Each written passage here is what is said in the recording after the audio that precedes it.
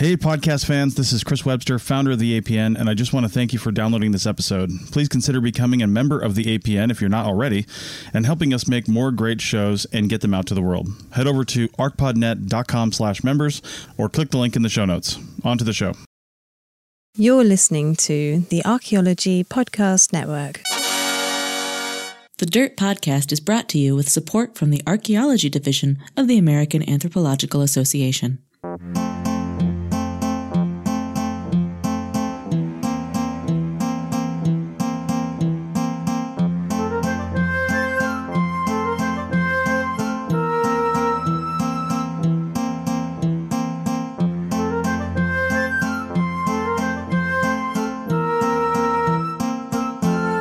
Hello, and welcome to The Dirt, a podcast about archaeology, anthropology, and our shared human past. I'm Anna. And I'm Amber. And today we bring you a very special guest, Dr. Ken Fader, professor of archaeology at Central Connecticut State University and author of several books on archaeology and the criticism of pseudoarchaeology. We're so excited to have him on the show with us. Hello.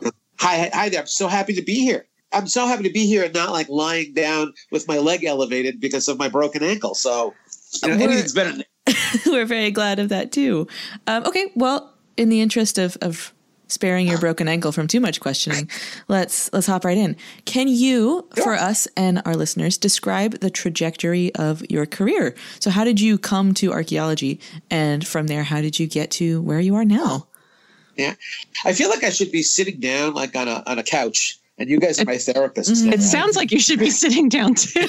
Lying down. How about lying down? So, honest to God, and this is like my introductory lecture when I teach intro archaeology. Mm-hmm. It's like, no lie. When I was 4 years old, I knew what I wanted to be when I grew up. And that was a dinosaur. Oh, okay. Yeah. Not just any dinosaur. I wanted to be a Tyrannosaurus Rex. You know? Solid plan. I wanted to be the badass dinosaur. And it wasn't until I was about, 5 or 6 that the awful truth was revealed to me. That even in America, where you should be able to grow up, be anything you want, you can't become a member of an extinct species. Mm. And so that hit me hard. Let me tell you, I was an unhappy guy. But then I had a friend, a much older friend. He was like 6. And he said, well, maybe you won't be a dinosaur, but you can be the kind of person who studies dinosaurs. I had no idea such a thing was real. And then I found out about paleontology and grew up in New York. So I was not that far from the American Museum of Natural History, right? Which my parents took me to on a regular basis. And I was in heaven, with those amazing, spectacular dinosaur bones that are on display there. I just was, this is great. So I would bother my parents to take me there all the time. And they cultivated my interest. They bought me books, the How and Why Wonder Book of Dinosaurs, and all about dinosaurs. The Shy Stegosaurus of Cricket Creek, about a talking dinosaur. I didn't buy that, but that's okay. And really, it was for the first, up until my teenage years, I wanted to be a paleontologist. I wanted to go to the Gobi Desert and dig up eggs with Roy Chapman Andrews, who was a paleontologist at the museum in New York. I think at some point along the way, I got sort of distracted by astronomy. And I decided, well, wait a minute. Maybe I could be an astronomer. I got to tell you, my mother was a very wonderful, wonderful person and very practical. And she really began worrying when I was a teenager, how would I ever make a living, capitalism, as a paleontologist? And, of course, as a 14-year-old, I'm not thinking about that. I'm just thinking, hey, I can do this. I can go to the Gobi Desert. My mother at one point even suggested that she had a more practical job for me that would be just like paleontology. And I said, what is that, Mom? And she said, dentistry. No. And I said, what? And she said, yes, well, dentists, paleontologists dig up dinosaur teeth. And as a dentist, you would be dealing with teeth. And I thought, well, Mom, that's not really what I want to do. And she said, well, you can be a paleontologist. That could be your hobby.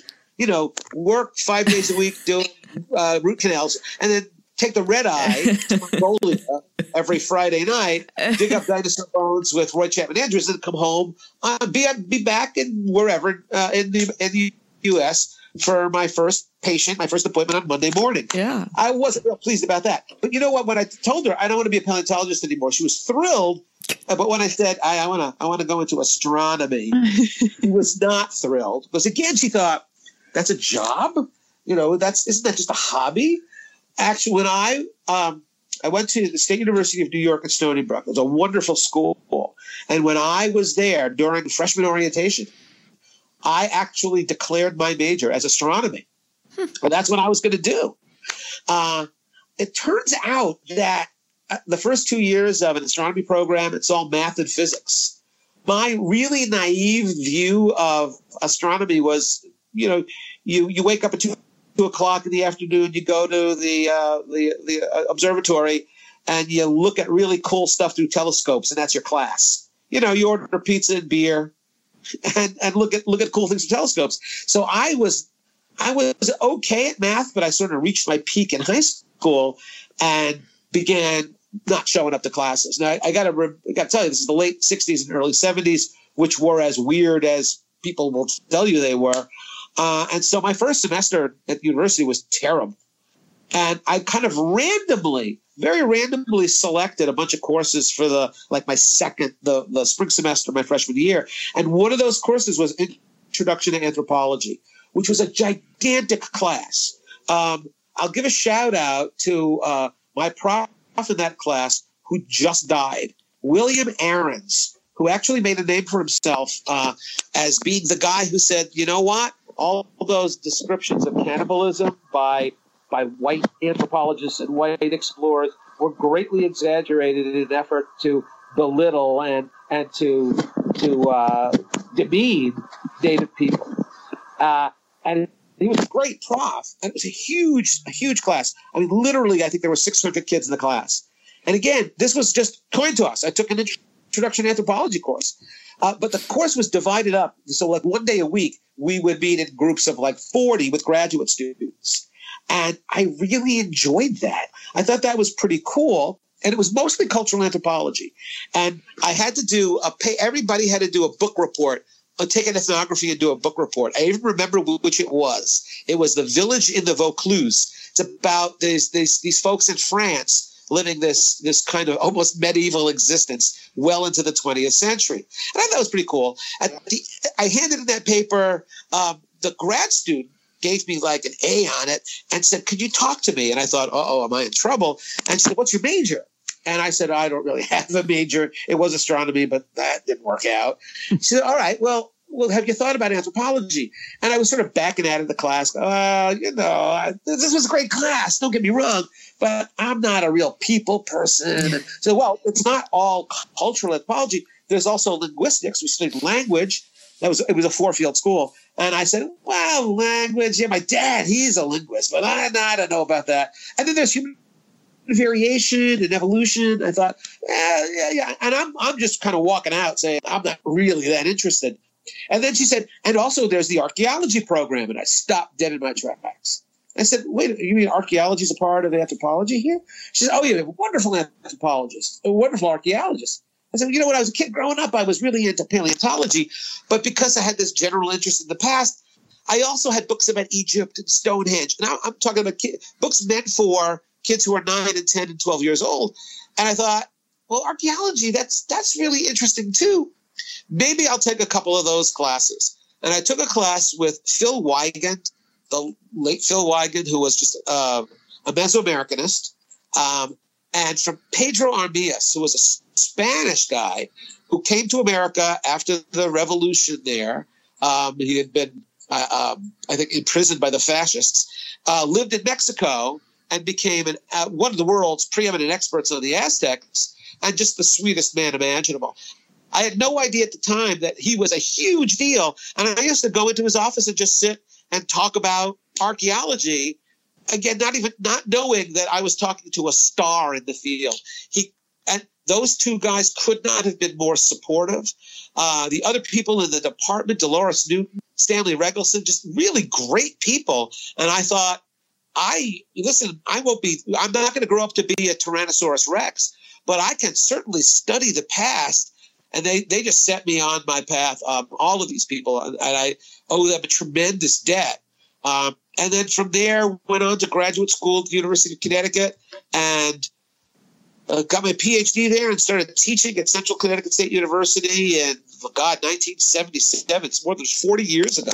And it's all field schools. And I should probably stop and let you ask another question. But it wasn't until I began teaching there that the tremendous amount of misinformation that was out there about the archaeological record really entered into my brain, that it wasn't just some one-off with that Eric von Däniken book, Chariots of the Gods. And that's when I started thinking about, maybe I should design a class around that, because, it's important to teach radiocarbon dating and important to teach settlement patterns and archaeological theory. But my gosh, if kids are walking into your class thinking that 8 spacemen built the pyramids, you got a real problem. And I guess that sort of set me on my career path.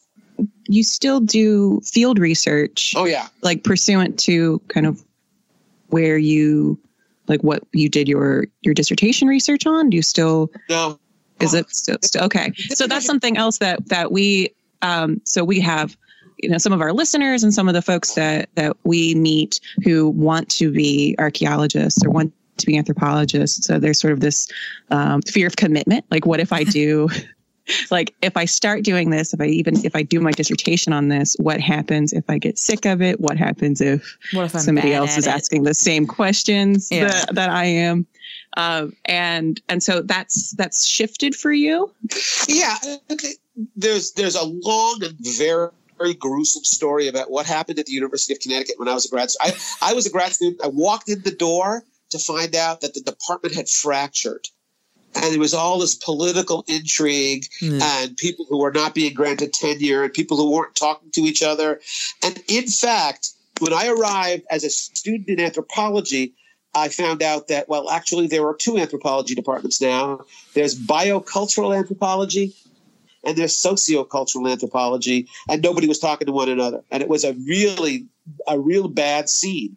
But what's even funnier, I'm funny and not like haha funny, but oh my God, bizarre funny, was that then the biocultural anthropology department fractured within it. So it was like one person was a biocultural anthropologist, the other was a biological anthropologist. And the field work that had been done before I arrived was that I wanted to be involved with was in Alaska. It was on Anangula Island, which is the Aleutian chain, and they had excavated a site that was they called it an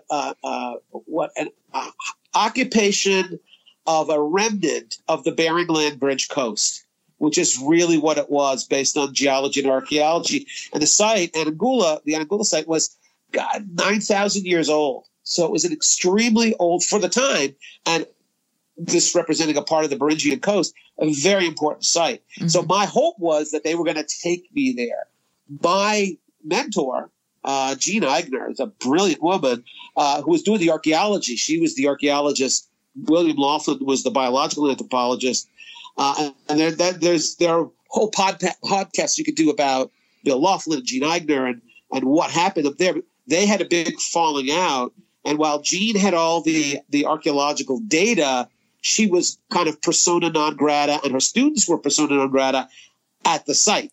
So I never got to go to Anangula, but I had this vast database that I was able to analyze, and it was an application of this program, Trend Surface Analysis, which is it's a mapping program, and we were effectively just mapping out the stone tool manufacture and stone tool use at the site using a mapping program that was really designed as for topography. It was a really cool application of it. But so although I was able to finish my dissertation, after that I was kind of sour to the whole idea of trying to get up to Alaska. And then because I got this job in Connecticut, and I had done a bunch of work in Connecticut as a grad student and found this area really fascinating. So it was a real easy transition for me. It was like, life gives you lemons. You make beef stew, which is what the comedian Andy Malinakis said. And truer words have never been spoken, I guess. And immediately kind of glommed onto a really good community of people here. And this is in the late 70s, early 80s, and have been doing that ever since.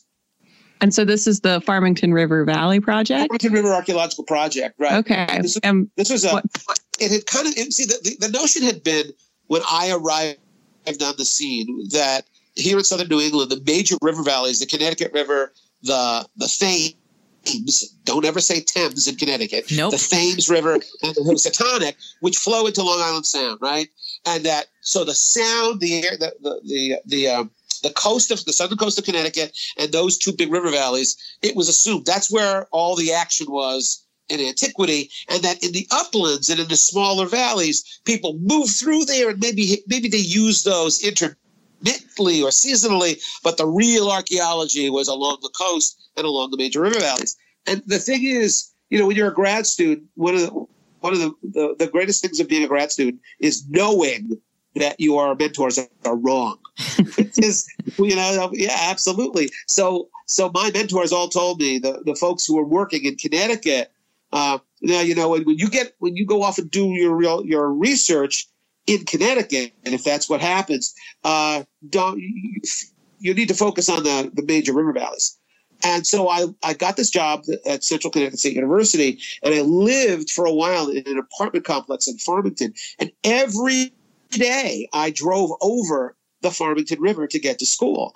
And based on everything I had learned as an undergraduate, as a graduate, and all the experience I had in grad school, God, this was a beautiful area. It had all of the requisite resources to have been attractive in antiquity. So you've got a major river, and that's navigable. You've got not gigantic, but sizable floodplains. You have all these geological features. And in fact, nearer to where I was in the Farmington Valley than if you were in the Connecticut Valley or the other river valleys, was a really good source of rock. The basalt in Talcott Mountain, which is a 180 million year old volcanic rock, and some of it's really coarse and you can't make much out of it, but some of it is pretty fine. And it turns out it overrode sandstone. We got lots of sandstone in Connecticut, and it overrode the sandstone and metamorphosed it. It baked it into this other rock, hornfells. And hornfells, it looks like flint and acts like flint. And whereas other river valleys in Connecticut, there's a lot of trade going between them and the Hudson Valley, where the flint sources are. In the Farmington Valley, while that did happen, you didn't have to do that because there was this abundant, but only locally abundant raw material that was really good for knapping, for chipping really stone. Cool. Yeah, it's absolutely was. What's cool too is that we're not really sure where those sources are, but the native people were very sure of where they were. And a lot of that has to do with construction, road building, where they blasted out all these sources, because it's not everywhere where the basalt overrode, the igneous rock overrode the sandstone that this happened, but where it did, the rock is really nice. That's one of those things as an archaeologist where you get to, I don't know, either impress or gross out your students. Flint is really slick. If you lick a piece of flint, it doesn't stick to your tongue. And geologists lick rocks all the time. Hornfells, though it may look very much like flint, same color, the same-ish sheen, it is a lot more absorbent. So when you lick a piece of hornfells, it sticks to your tongue. 100% of the time, you can distinguish flint from hornfells. Huh. And so there's nothing like being out in the field with a bunch of students who's never done this before and saying, I wonder if this is flint, and then licking it. And they go, what are you doing? And then licking a piece. I see how it gets stuck here. You try it. Eventually they get into it, but it takes a while.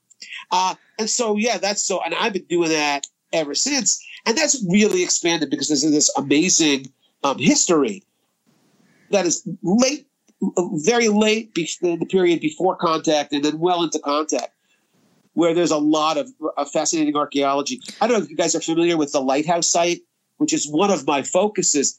This is an incredible place where there's this long-standing legend in northwestern Connecticut about a community, a mixed ethnic racial community, where a Narragansett Indian man who was from Block Island in Long Island Sound, who was getting itinerant labor, working, this is in the mid-1700s to late 1700s, doing various odd jobs, finding a job at this wealthy owner's estate in Wethersfield, Connecticut.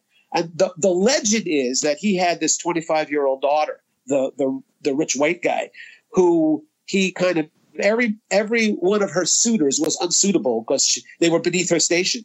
And in the legend, this young woman, Mary Barber, threatens her father that, if you cross me now and I will marry, he who next shall seek my hand, be he white or any color. So it's a little poetic foreshadowing, right? That hey, you know what, Dad? If this guy's not good enough for you, the next guy, I don't care what color he is, I'm marrying him. And this legend ends up being put into a poem in the 1950s by Lewis Mills, who was a Connecticut educator, high school in one of our towns is named after him. And in the story, this guy, James Chogham, Narragansett, gets to work on this estate, hears about her threat, asks for her hand in marriage, knowing her for maybe a month, and she says, yeah, and they disappear. And I'm not sure how much of that is true, but James and Mary show up in Barkhamsted, Northwestern Hills of Connecticut, in at least by 1770, and they have 8 children. And as they form this little community, more people begin moving into the community, and some of those folks are Tungus Indians, and they're native people. So a couple of the folks who move in are Mohegans, again, native people from Connecticut. But also we have Isaac Jacklin, who's an African-American, who moves into that community and marries in, and they have all these children, and that this community exists until 1860. And is this a show on the CW? It almost should be. What's funny is that when I was doing this project, I actually had a guy who was an aspiring screenwriter in California, and his plan was to make this into either a documentary or a fictionalized account of this amazing story. Yeah, nothing ever came of it. It's still a great story. Yeah. Eventually, by the 1860s, these folks all kind of move out. And I hear about this. I read about this. I read this 150-page long poem about it, and I begin doing documentary research. And guess what? Yeah. Oh my God! It's by the flowing Tungus River. Oh my God! It's really well. It sounds like the Song of Hiawatha. It's why you know meter. why you noticed that? It's exactly the meter of Hiawatha. Which turns out is based on a Finnish epic poem. Oh yeah, the Kalevala. Yeah, right. Yeah. How weird is that? It's very weird. So when somebody handed me the book of the Legend of Barkhamsted Lighthouse, and I opened it, I was kind of aghast at, oh my God, it's a poem. But it had there were a lot of names in that poem, and those are names I ended up finding in birth record, death record. Oh, how cool. And, the thing that was easy about it is that the name Chogham, spelled variously, it's not like I'm searching down Smiths. Do I have the right Smith? If you're a Chogham, sometimes with C's, sometimes with GH's, sometimes with G's, you are a member of that family. And you want the coolest part of all? I mean, the coolest part of all is that in the late 1990s, I get an email from a woman living in New Orleans. And it's almost apologetic. She says, "Dear Dr. Fader, I'm sorry to disturb you. I know you're very busy. My name is Connie Dubois. And when I was growing up as a little girl in Indiana, my father told me that we were descendants from an Indian tribe called the Lighthouse Tribe in Connecticut." Hey. I said, holy crap. And it turns out she's a 9th generation descendant. And Connie has, with no training at all, has become probably the most effective genealogist I've ever known. She has tracked down her family. She's got a Chogham family Facebook site. And in 2015, I met Connie. In 2015, Connie had a reunion in Barkhamsted, and descendants of the original people, James and Molly, came from all over the country, from California. Oh, wow. From Louisiana, from Indiana, and met each other for the first time. It was incredible. And I was invited to participate, and I gave them a tour of the village. People are visiting this. There's a cemetery there. So imagine that. You've been told the story all your life, and you've been told to keep it quiet because, those drunken Indians. I've heard that from so many of the descendants that yikes. They knew they were descendants, but they were ashamed of it because they were told this is not something to be proud of. So when I brought these people, I take zero credit. This is not about me. This is about them. But when I brought them to the cemetery, there are people weeping because these are their great-great-great-great-grandparents.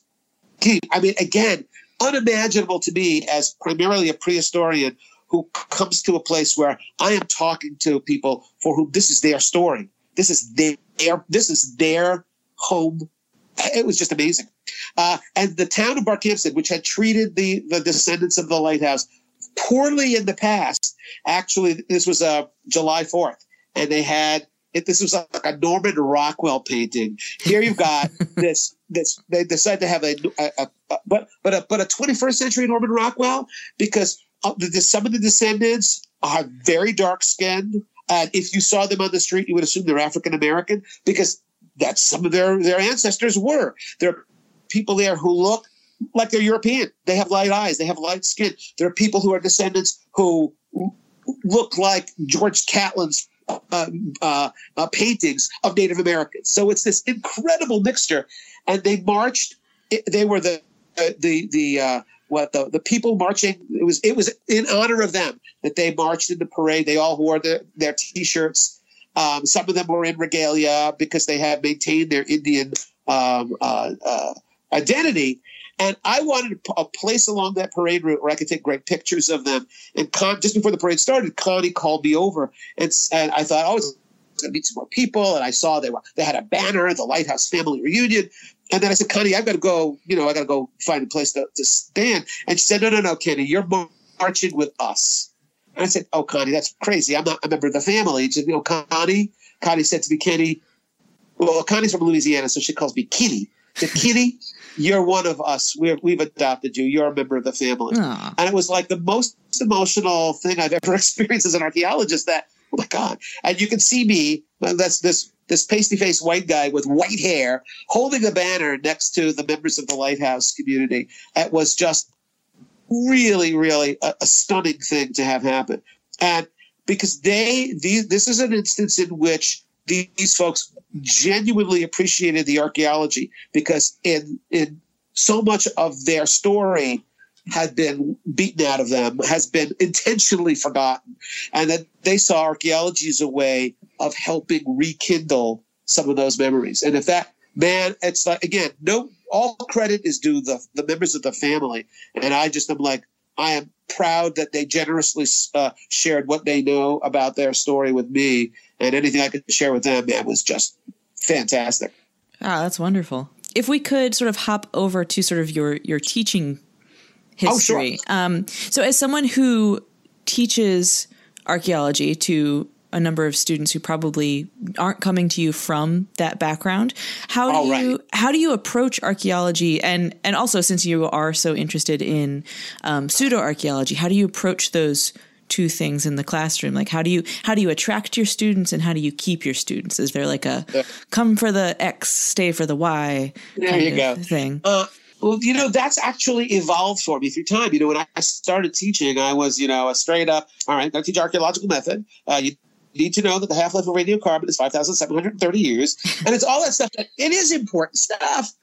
But let me share with you. I mean, I'm full of anecdotes. So let me share something with you that happened that really changed my whole perspective on teaching. And it happened pretty far into my career. So it was 2008. And I had just given back the midterm. Professors experience those moments of angst, existential angst all the time, where you hand back the exam and you wonder, was the sound system not working in the class? Was this my fault? Am I making any sense at all? Because generally speaking, people didn't do very well on the exam. And so I'm really wondering, is it me? Is it our students changing? Are they distracted? Whatever. And it was a few days later, I actually received a letter from a guy who had been in my class 4 years earlier. And he was a non-traditional student a little bit. He was older and he was married and already had a kid. So he had a little girl. And he writes this letter to me 4 years after the fact. And it was very, very nice. Of course, he starts off by saying, Dr. Fader, you won't remember me. And at first I really didn't. And then I said, oh yeah, you're the married guy. And you won't remember me. And I wasn't a very good student, and I checked, and he was telling me the truth. His grades weren't great. But it was one of these really very, very nice letters, very much appreciated. But I wanted to thank you for that class. It really was a great class. And it really opened up my eyes to stuff that I had never thought about before. Especially, he said, those times when you showed pictures of sites that you have been to, where you use those as case studies for the archaeological theories and methods that you talked about earlier in the class. So I really appreciated all those photographs. And I at that point had been to a bunch of sites on vacations or whatever, not really doing research, but just because I thought, well, these are great places to visit. That's great. It's really nice to receive a letter so far after the person was in class. But it goes on. It gets even better. He says, Dr. Fader, I wanted to tell you that I now have 2 kids. So I've got a 4-year-old daughter and like an almost 1-year-old daughter. And me and the fam, we went on vacation this past summer. And we decided to go to see the Grand Canyon. And we flew out to Phoenix. And we rented a car, and we were going to drive north to the Grand Canyon. And on the drive north, on the I-17, for anybody who's interested, the interstate, as we're driving north, I see this big brown National Park Service sign that says, this exit, Montezuma's Castle. And I didn't write it back and correct him. There's no apostrophe S there. It's just Montezuma Castle. It's this beautiful cliff dwelling. And he says in the letter, I turned to my wife and said, and somehow I'm always referred to in this way. This is my epithet. He said, remember that crazy archaeology professor I told you about? And he said that my wife said, oh, yeah, sure. He said, he showed us pictures of this place. That's an amazing coincidence. And then he says to his wife, the pictures are really cool. Do you mind if we get off the exit? Because I remember him saying he was pretty close off the exit and, walking around a little bit. And he says in the letter, my wife said, yeah, that's fine. The kids can run around a little, get a little air. So that was all cool. So he says to me, Dr. Fader, we got off this exit. We went and saw Montezuma's Castle. He said it was everything. It was amazing. Your pictures were great, but seeing it in 3 dimensions and seeing the skills of the native people who built this thing, they were real architects and engineers. And, until I had seen those photos, until I saw it in person, I had never considered that. I thought Indians lived in teepees and hunted buffalo, but this was so different. We really enjoyed it. My wife had a great time. And if the letter had ended there, I would have been super, super stoked, right? That's so cool. It didn't end there. It got even better. He said, Dr. Fader, we saw it, we spent a couple hours there, we walked back to the car. And as we're leaving, my 4-year-old says to me, Daddy, when I grow up, I want to be an archaeologist. Yeah. I mean, holy crap. So remember, I start here thinking I'm not having an educational impact on the students in my class. And here this guy is telling me, you know what? I'm having a multi-generational impact. The children of people who've taken my class are now interested in archaeology. I thought that was pretty cool. It's the kind of come for the ancient aliens, stay for the real deal archaeology. And that's kind of what that class has evolved to be. But then I thought, what do I want students who come into an introductory archaeology class, what do I want them to know? How do I want to change them, right? And is it, well, now they know the half-life of radiocarbon. It's not a bad thing to know. I don't mind if they know that. But how about this? The archaeological record is really very interesting, and there are things that I can personally engage in. As an adult, I can go and visit these places. When there's legislation for preserving places like this, I will vote in the affirmative because these are important places, and I've seen them. I've heard this guy Fader talk about them, and they really are interesting and cool. And if you like the outdoors, if you like hiking, if you like art, if you like culture, if you like history, if you like Native American culture, if you like something that's different, it's all wrapped into the same package. And so if I can convince students when they leave my class, if all they leave that class with is an appreciation for the antiquity of obviously the world, but especially here in America, because that's what they're more likely going to engage in. That's my goal. And so I actually changed that class to where now a lot of it is, there's plenty of method and theory up front, but a lot of it is, hey, look, folks, you hear a lot of crap about the archaeological record. Let me tell you a real deal, and I'll tell you a real deal by showing you places that I've actually been to. And these are places you can go to after you leave the university. Well, you can go to them now or after you leave the university. And I now get communications from students who say, Dr. Fader, I have relatives in St. Louis, and so I made sure that when I was there, I saw Cahokia. It's what in a Native American city, I never knew such a thing existed. And I have kids who go out west who say, I like hiking a lot. I never knew that you could see rock art that's thousands of years old, and it's astonishing and it's amazing. And all that crap on cable, ancient aliens in Atlantis, that's nothing. The real stuff is so much more interesting. And if I do that, you know what? I've accomplished. That's my goal. Well, speaking of the crap that's peddled on cable, indeed, I should copyright that phrase. So if you use it, you have to have a little C there. Okay. Yes. Okay. Noted. What's your strategy for dealing with folks, either your students or just like randos on the bus or people online that are interested and like here for the real deal archaeology, but still, despite their best intentions, seem to cling to pseudo-archaeological ideas? How do you help them? That's a really Do you tough bother? question. Yeah, I do. And here's the deal. Whenever I survey students and other people have used my little survey instrument, what you find out is the percentage of students who are, you use the Likert scale, strongly believe, strongly agree, mildly agree, don't know, mildly disagree, strongly disagree. And when you do that, proportionally very few fall out on the strongly believe part of that equation. And I've got to tell you, in most cases, those people cannot be swayed because they don't want to be swayed, right? You're not gonna change their minds.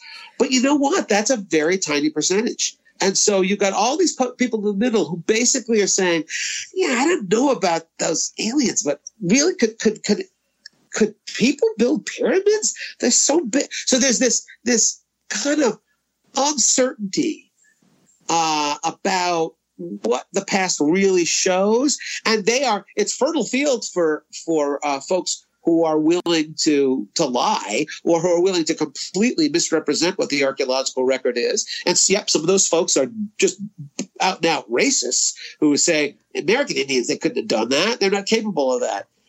We literally have people saying Egyptians, they're Africans. They couldn't have done that on their own.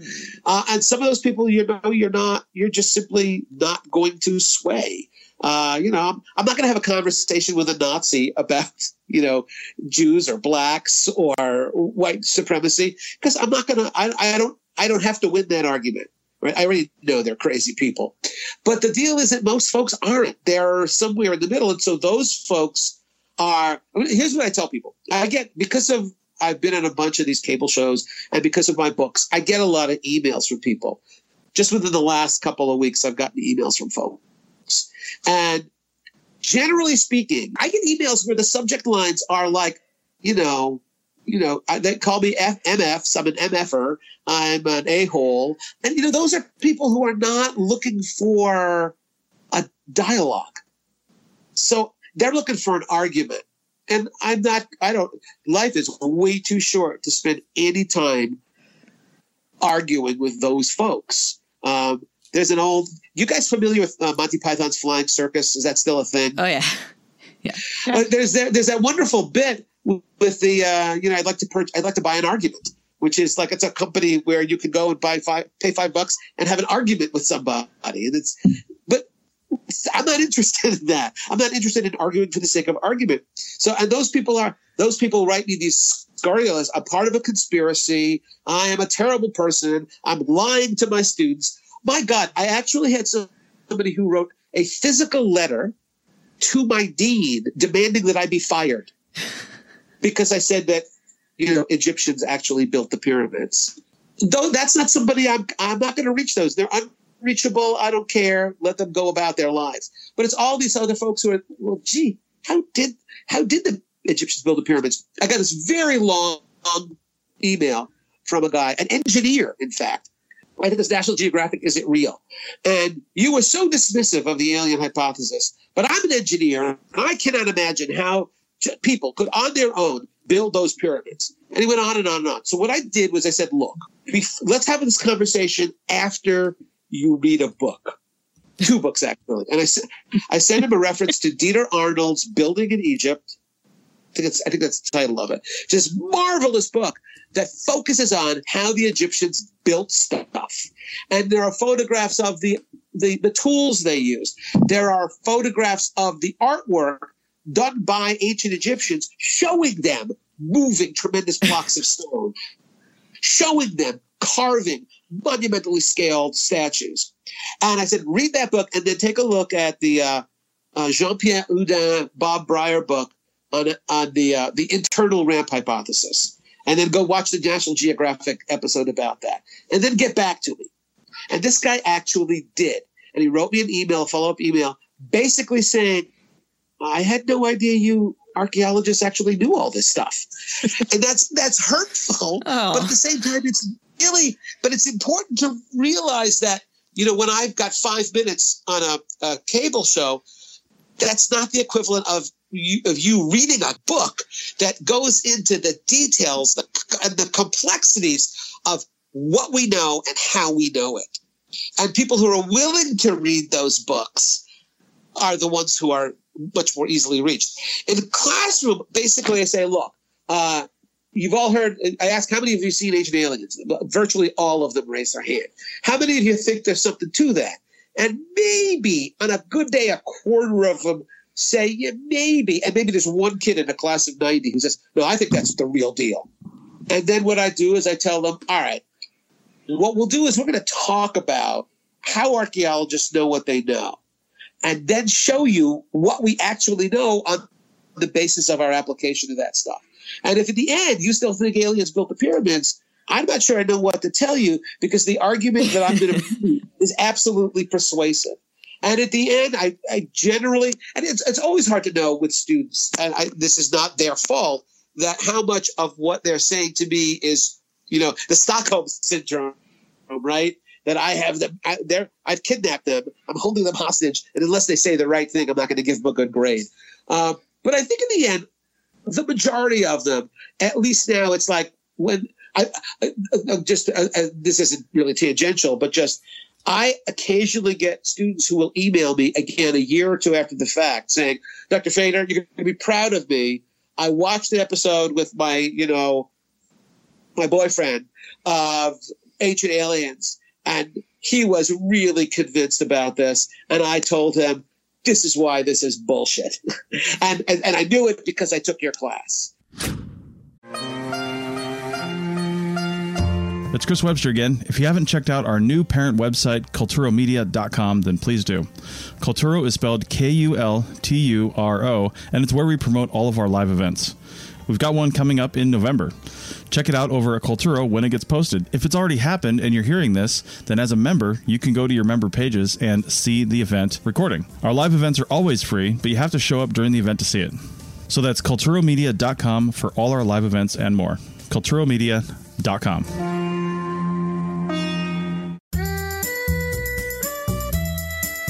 Chris Webster here, founder of the APN and host of several shows. I just wanted to let you know about our membership program and what it offers. Members of the APN get, for just $7.99 a month, or cheaper if you pay for the year, ad-free episodes so you don't have to listen to me on the breaks, membership in our Slack team so you can continue the conversation with hosts and other members, and exclusive access to any of our live event recordings. Live events are always free, but you only get to watch the recording if you're a member. So head over to arcpodnet.com/members for more info and to become a member. Our podcasts are always free, but this is just a little something extra and it really helps us out. That's arcpodnet.com/members. We're fighting against the tide here, but we do what we can. But we don't ignore it. We don't walk away from it. If somebody is interested if somebody wants to have dialogue with me, even if they're rude, come back and talk to me when you've read Dieter Arnold's book, when you've read Breyer's book, when you've looked at some of the Mark Lehner stuff, because that's how you learn about this. It's not from watching a 50-minute documentary on cable that has a particular agenda. Yeah. Well, okay, so also jumping off of pop culture things, is there hope? Are there any depictions of archaeology or archaeologists in pop culture that you like?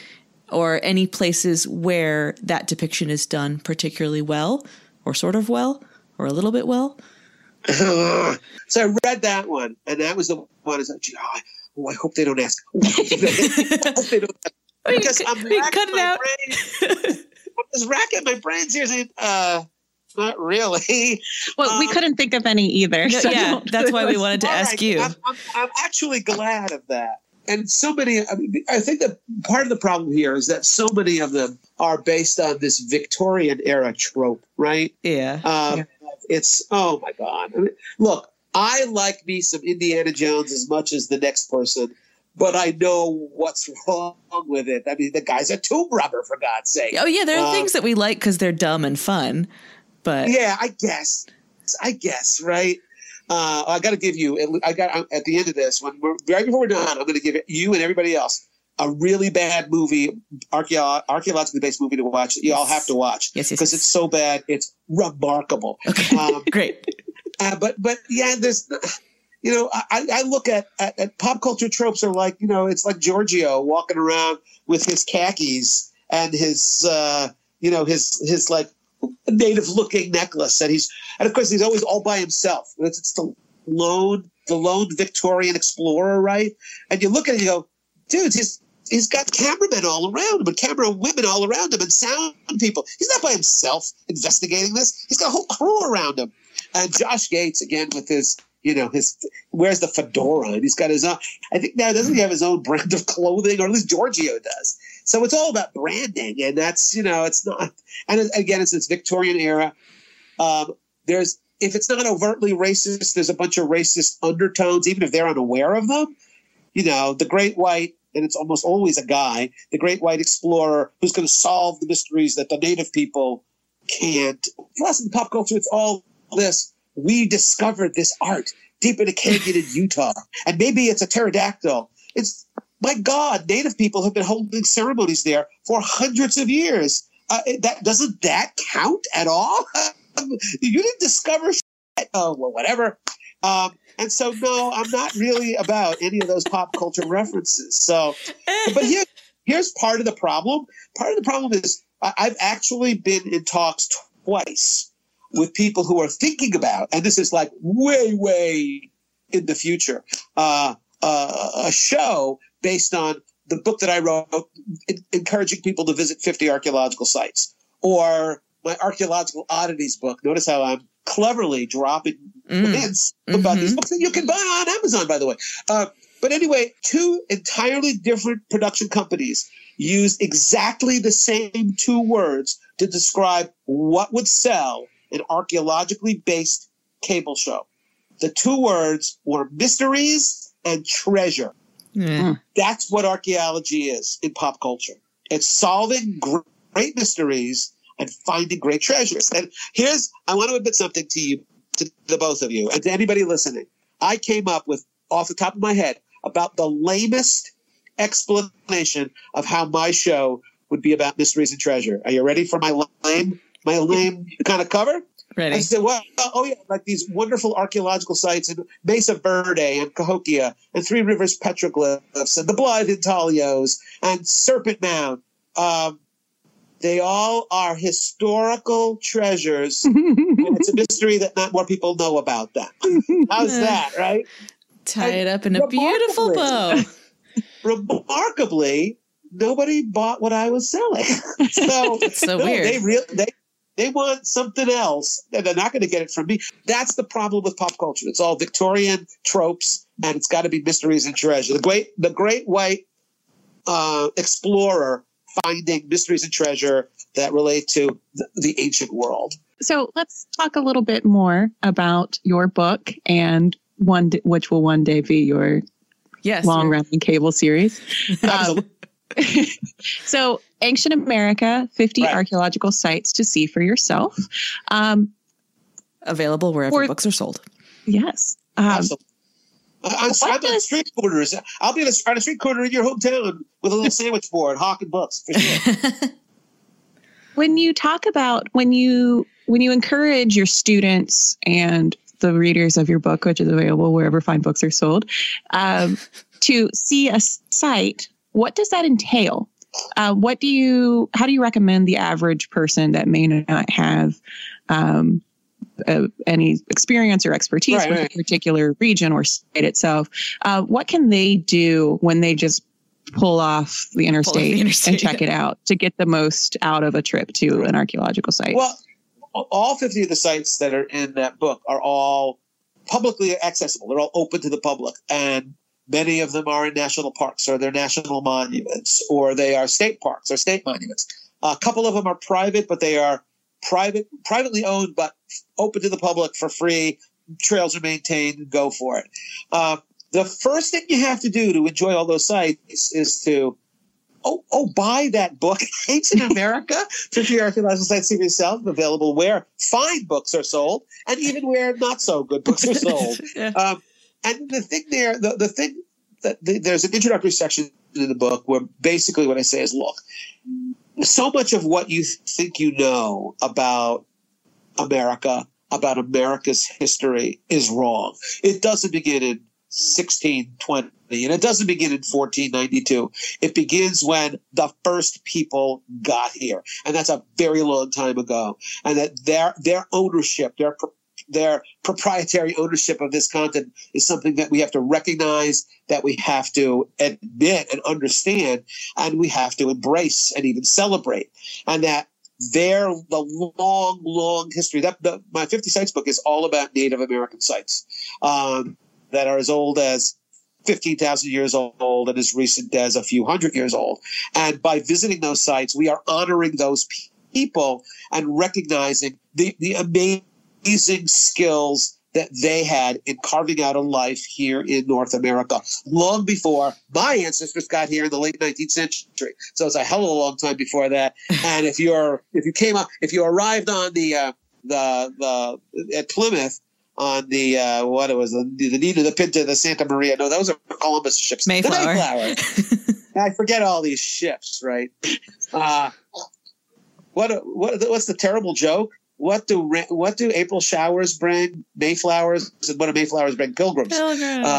I know. I'm sorry about that. But so the deal is that there's this incredibly long history.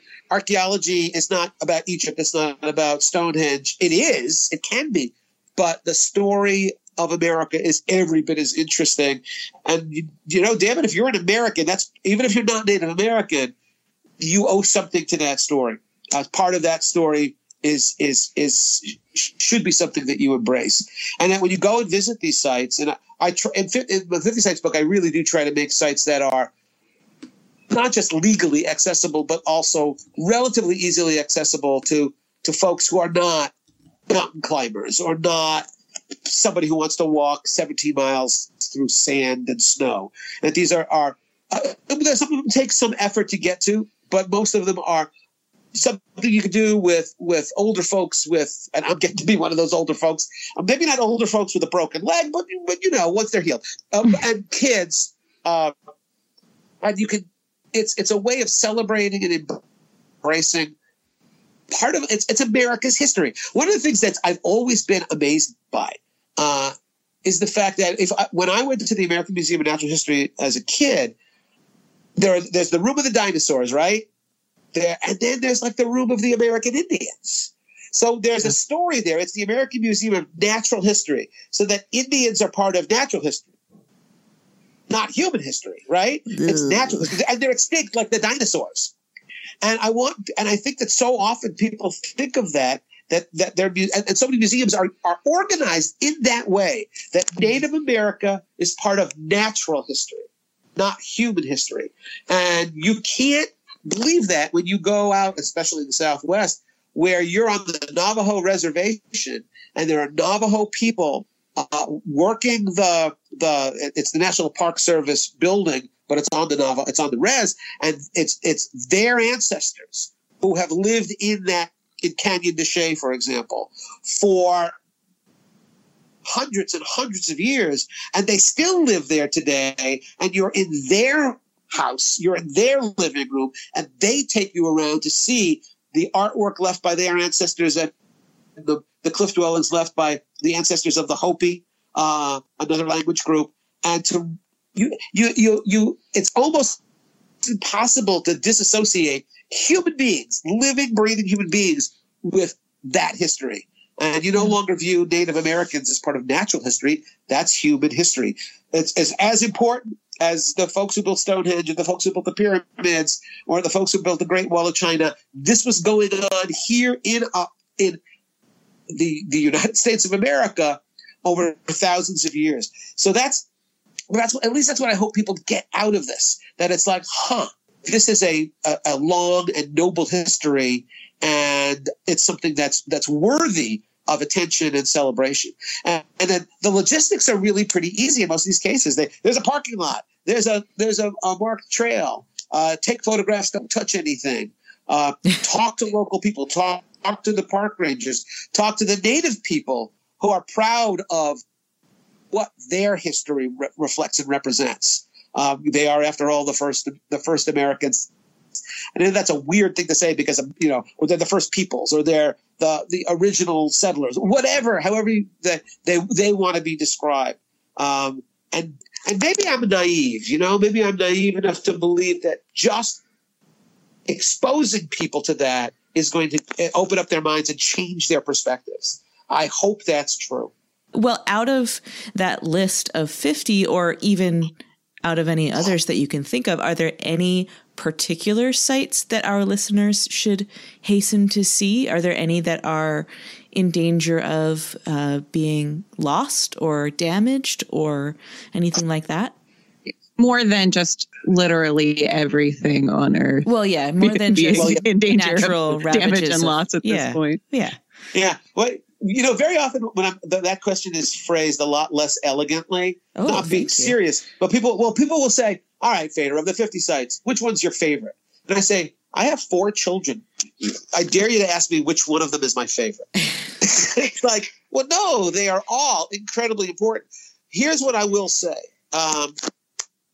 Look, I have been to southeastern Utah a bunch of times. I have spent a bunch of time in Bluff, Utah.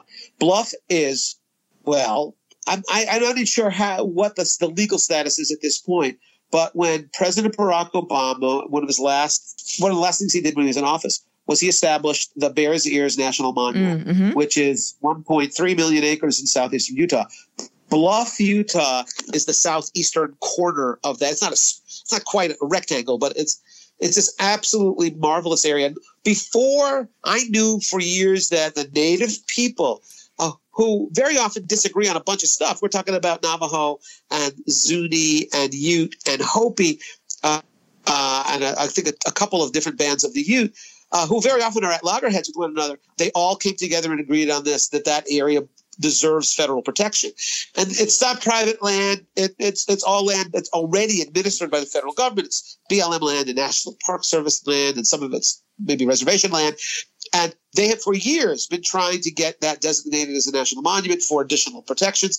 Barack Obama and a bunch of environmental organizations and historical organizations got that place named a national monument. We are all aware of the fact that the current current occupant of the White House, he who shall not be named, we're not sure of the legality of this, has scaled back tremendously the extent of Bears Ears. There is right now, I don't know that there is a Bears Ears National Monument. I've been there, and that, in fact, is one of my 50 sites. The number of sites that all are represented in Bluff, and that includes the Lower Butler Wash, rock art, river ruins, which is a cliff dwelling. There's a Butler Wash ruins, another set of ruins. And so it is. I've been to a lot of places in doing research for the book. I don't know that I've ever seen an area that is a denser accumulation of amazing archaeological artifacts, but also Mormon settler cabins that deserve protection and preservation. Early stagecoach stops. Again, places that they're part of the history of that area that deserve protection and were within the original boundaries of Bears Ears. Those places are all now, I think, very much endangered, because even though they are still federal property, the use of ATVs where there are examples of this where ATVs go off trail and destroy artifacts that are on ceramics that are on the ground and get destroyed. Graffiti on petroglyph panels. Petroglyph panels that actually have been where people have gone in with power equipment to try to remove the petroglyphs, I guess, so they can display them in their homes.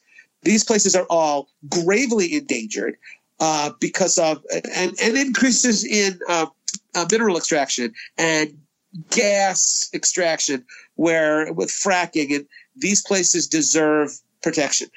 We like to claim that we are the wealthiest country in the world and we can do anything. Well, one of the things we should be able to afford to do is set aside areas that are so important, that are so beautiful, but also so resonant with the story of our history. And our history goes back maybe 25,000 years or 30,000 years. If we can't do that, then we're admitting that we are, too poor or too weak to do that? That's kind of tragic.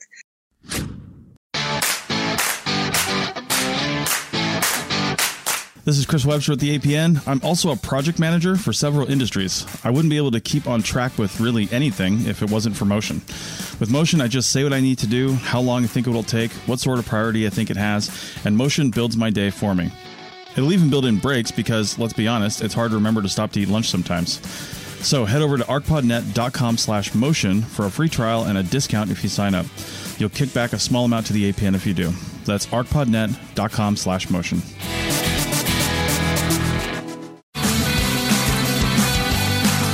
Hey fans of APN podcasts, we've got lots of designs over at our TeePublic store. Every purchase helps out the APN with a few cents back to us.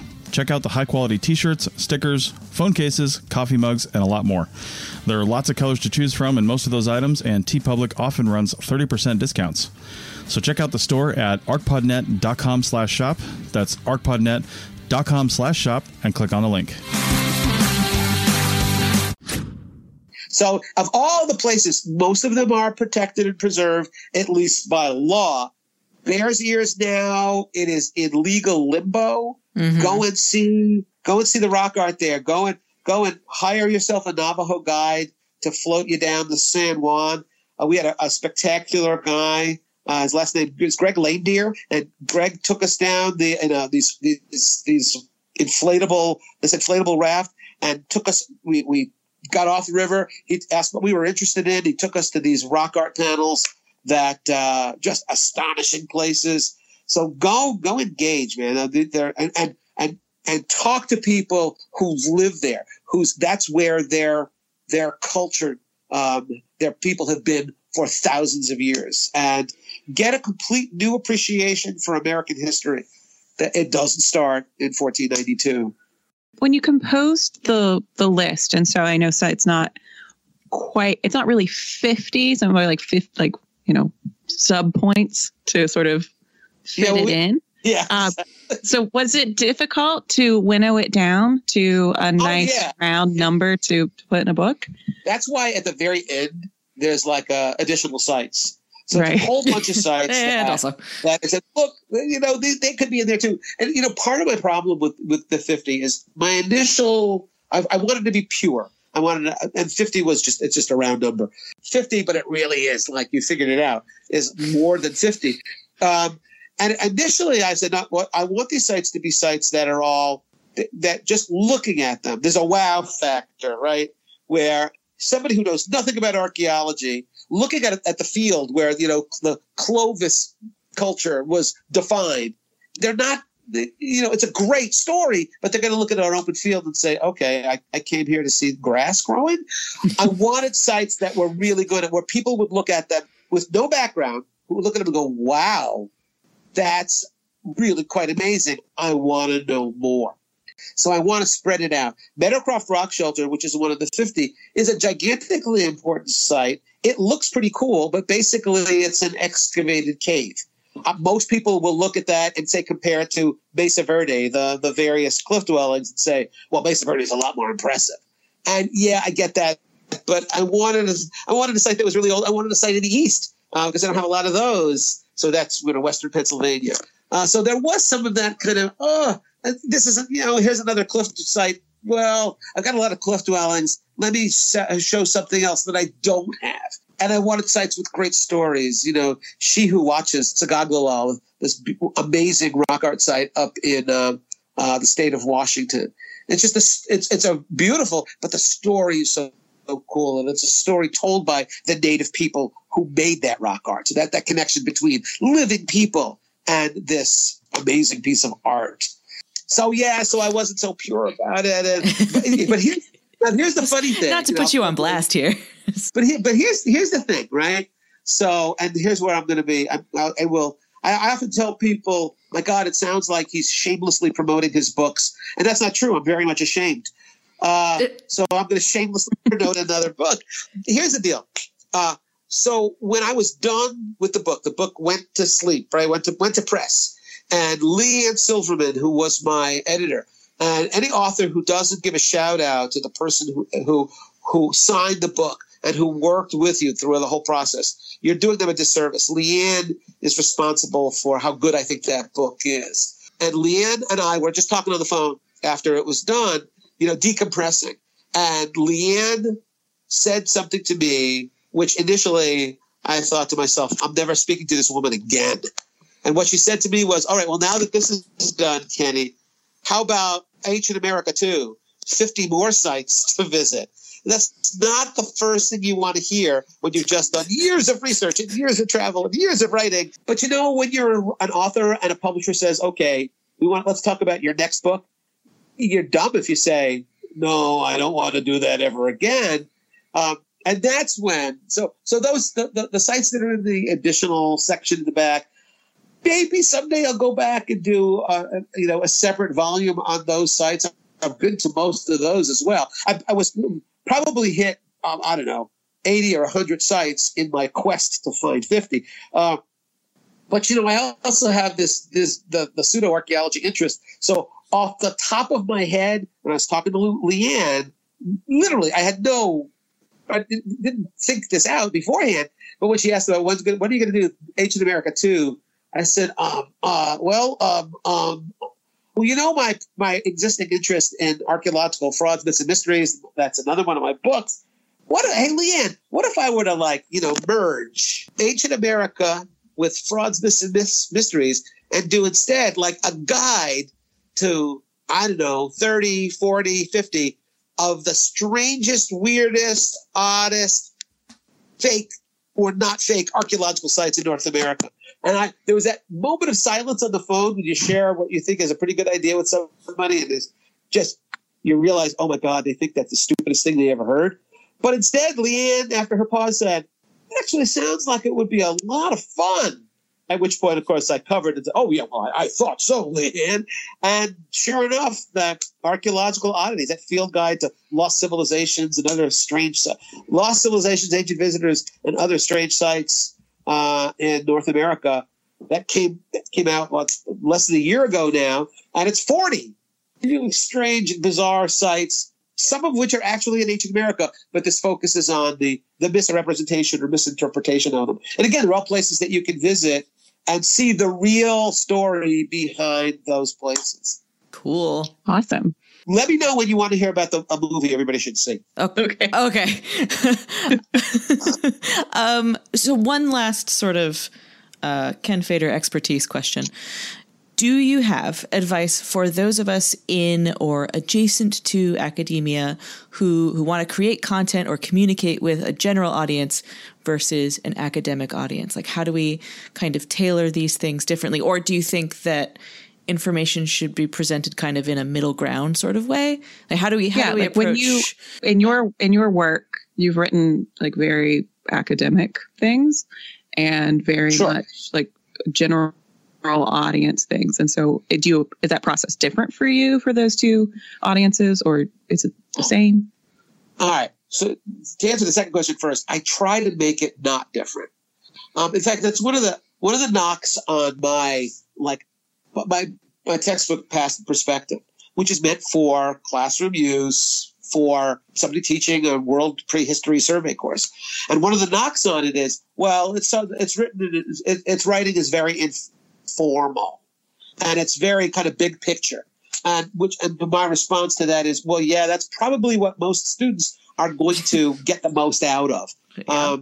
They're not, you have like an 800-page introductory text that's $200, and there are no figures. Like it or not, that probably is not going to engage students in the story. The nicest thing that students, my own students who know me, ever say about my world prehistory book is they say, you know what, Fader, it doesn't read like a textbook. It reads like you're telling us the story, which just blows me away, because that's it's got to be a little more formal in writing. I can't drop as many F-bombs. The editor won't allow me to. But it's like, yeah, that's what I'm going for.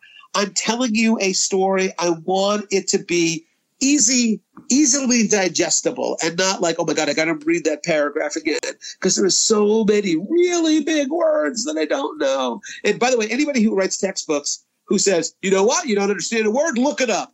Guess what? Nobody's looking up those words. Nobody's stopping to look them up.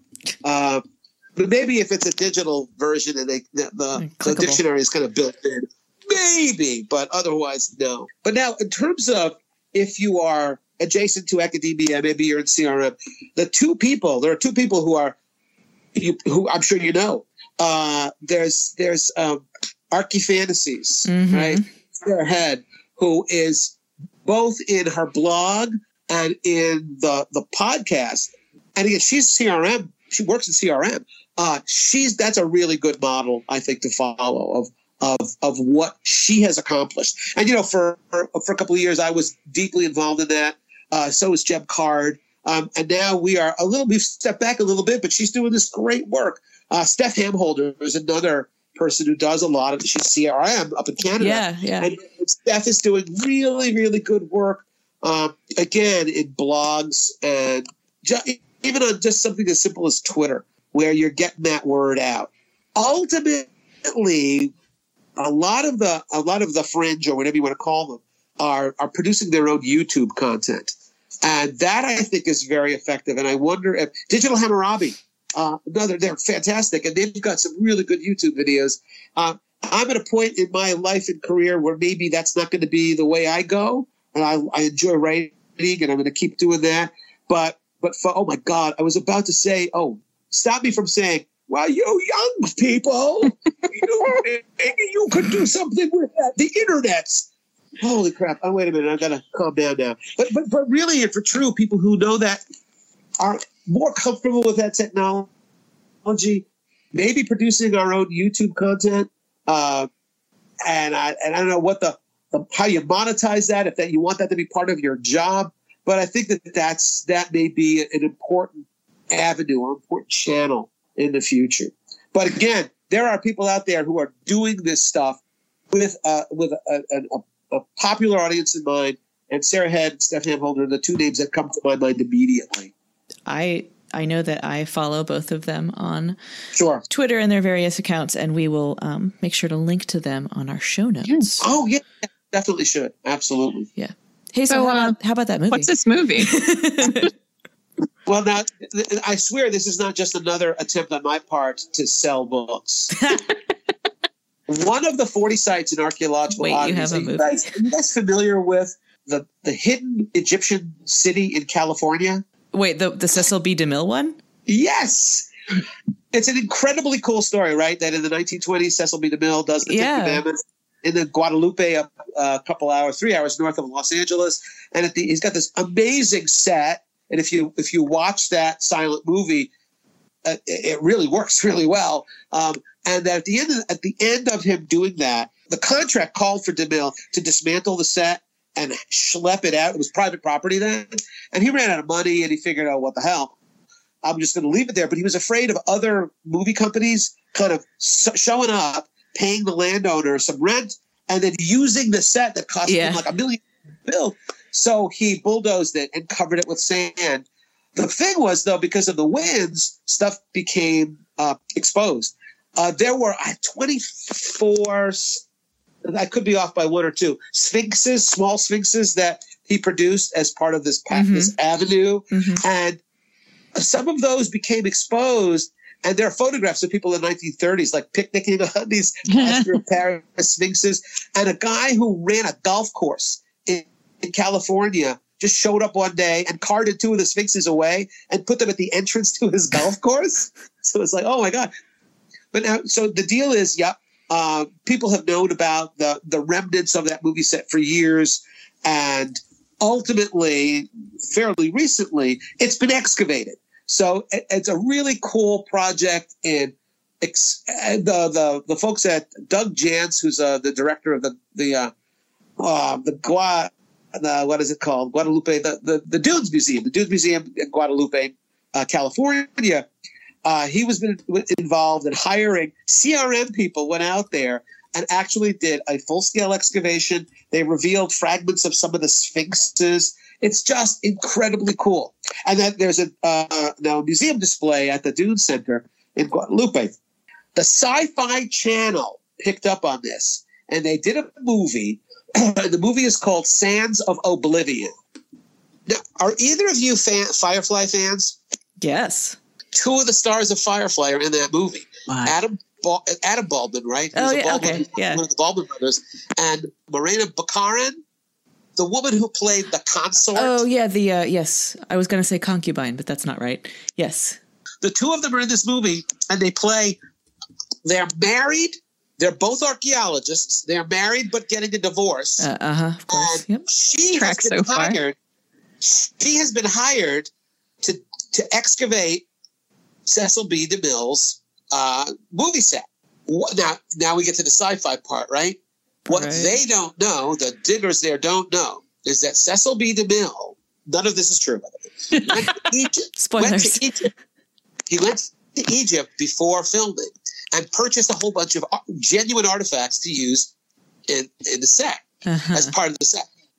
One of them turns out to have been a cursed amulet that ancient Egyptians did some kind of a spell, and there's this horrible evil demon who they captured and put in this amulet, and they buried it. What DeMille doesn't know is that when people in Egypt were like looking for stuff to get at him, they thought, you know what, we'll give him the amulet. He'll get the amulet out of Egypt. The demon will no longer be here. So DeMille, and the movie has this goes back in time to DeMille. DeMille, by the way, is played by the guy who does Homer Simpson's voice. Hank Azaria? No, wait, that's not. Yes. No, it's not Hank Azaria. It's Dan Castellaneta. Yeah. So he's that.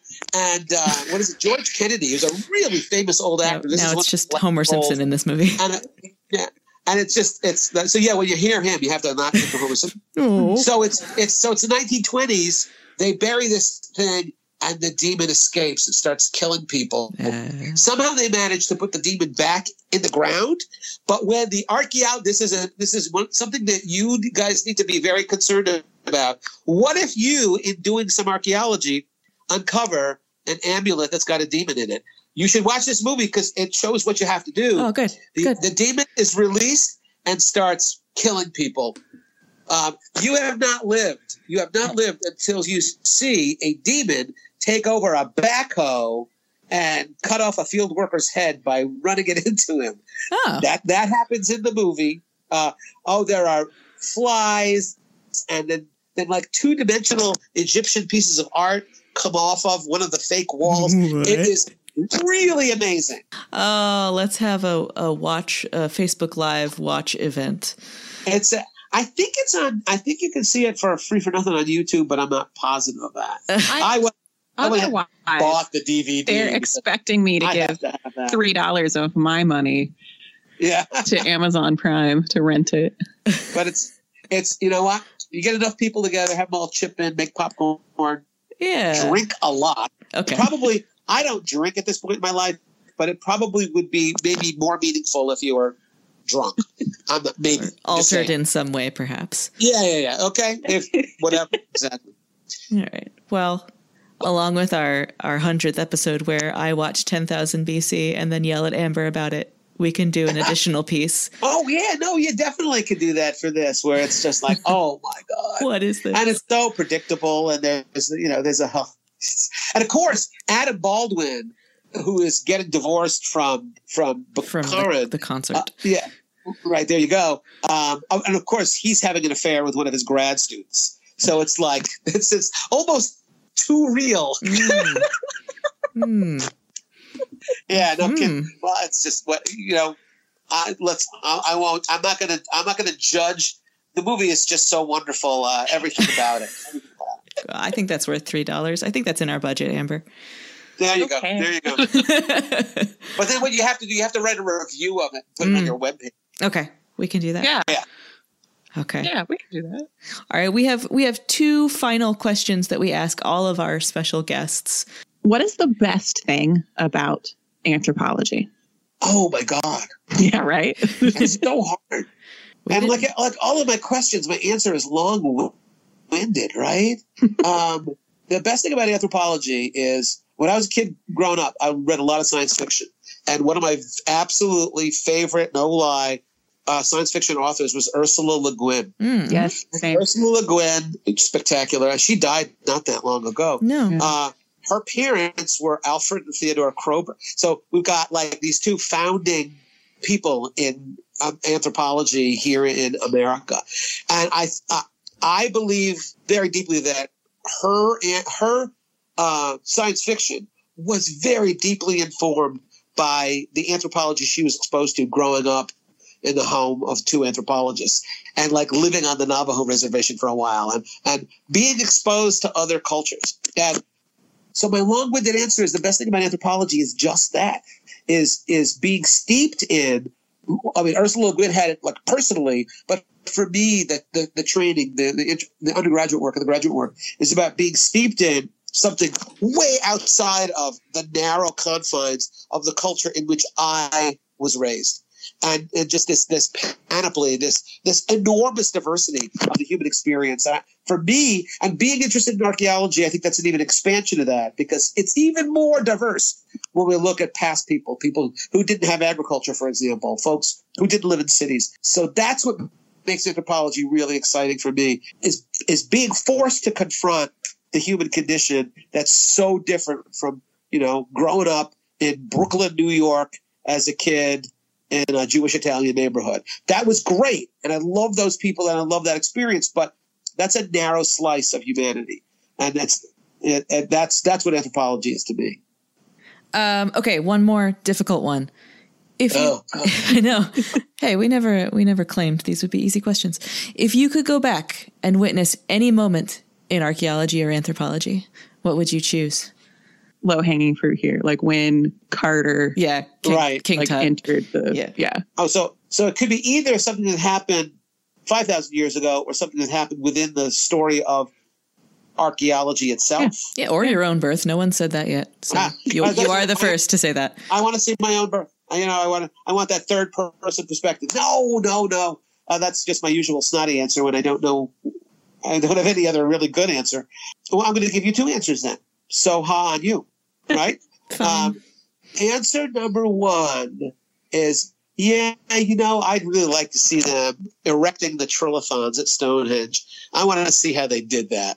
I know we have lots of examples, lots of experimental archaeologists who have gone in and tried to replicate that. I sure as hell would like to see that happen. So if there's that one moment in time, it's those people erecting the horseshoe of the 5 sets of 3 stones each at Stonehenge. But if you ask me tomorrow, I would say something else entirely. But I'll stick to that for now. That was why I saw Stonehenge at a pretty early point in my life. My parents, the first time we would travel out of the country, we went to Stonehenge, and it was a formative moment. And so just being there, having been there now a couple times, it's like, I'd like to see that. And then in the history of archaeology itself, of the conduct of archaeology, it's when Ignatius Donnelly actually discovered Atlantis. That must have been mind-blowing, you know? And I think I'll leave it at that, because that's like the silliest answer I could come up with. And anything else would be, yeah, okay, sure. Carter opening the door to King Tut's tomb is going to be a top 5 for sure. But the Hiram Bingham discovering, although nobody, of course, didn't discover it, Machu Picchu, stepping into that.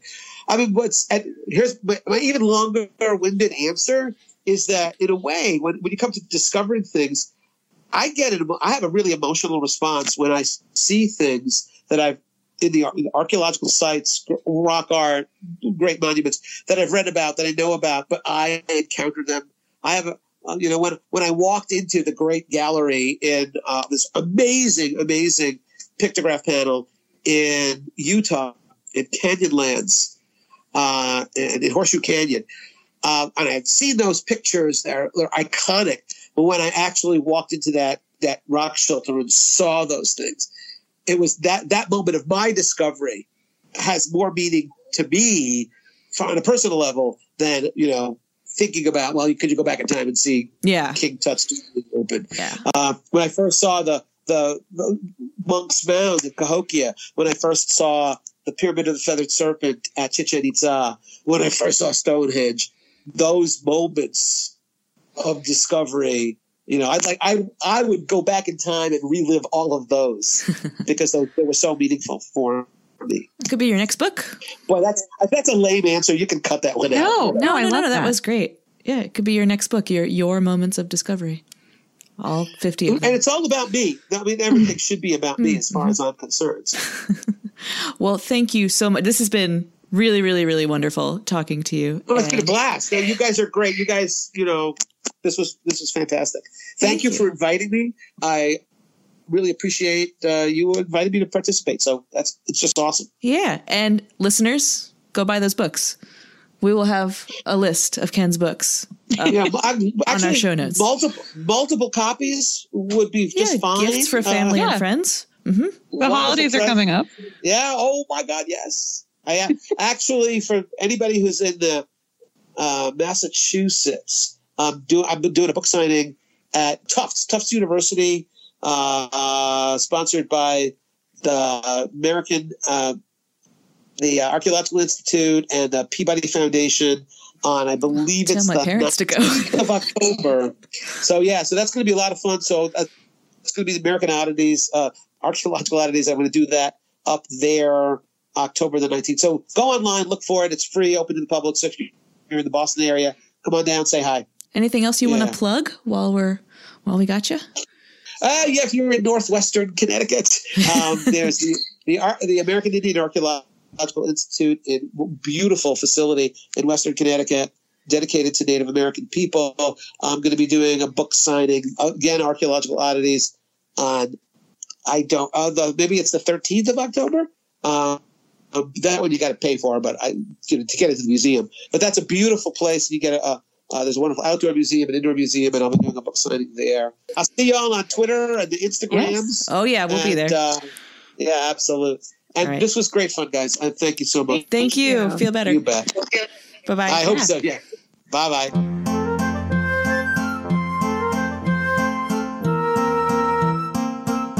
This show is produced by the Archaeology Podcast Network, Chris Webster and Tristan Boyle in Reno, Nevada at the Reno Collective. This has been a presentation of the Archaeology Podcast Network. Visit us on the web for show notes and other podcasts at www.archpodnet.com. Contact us at chris@archaeologypodcastnetwork.com. Thanks for listening to this podcast. Please consider leaving a review on your favorite podcasting app.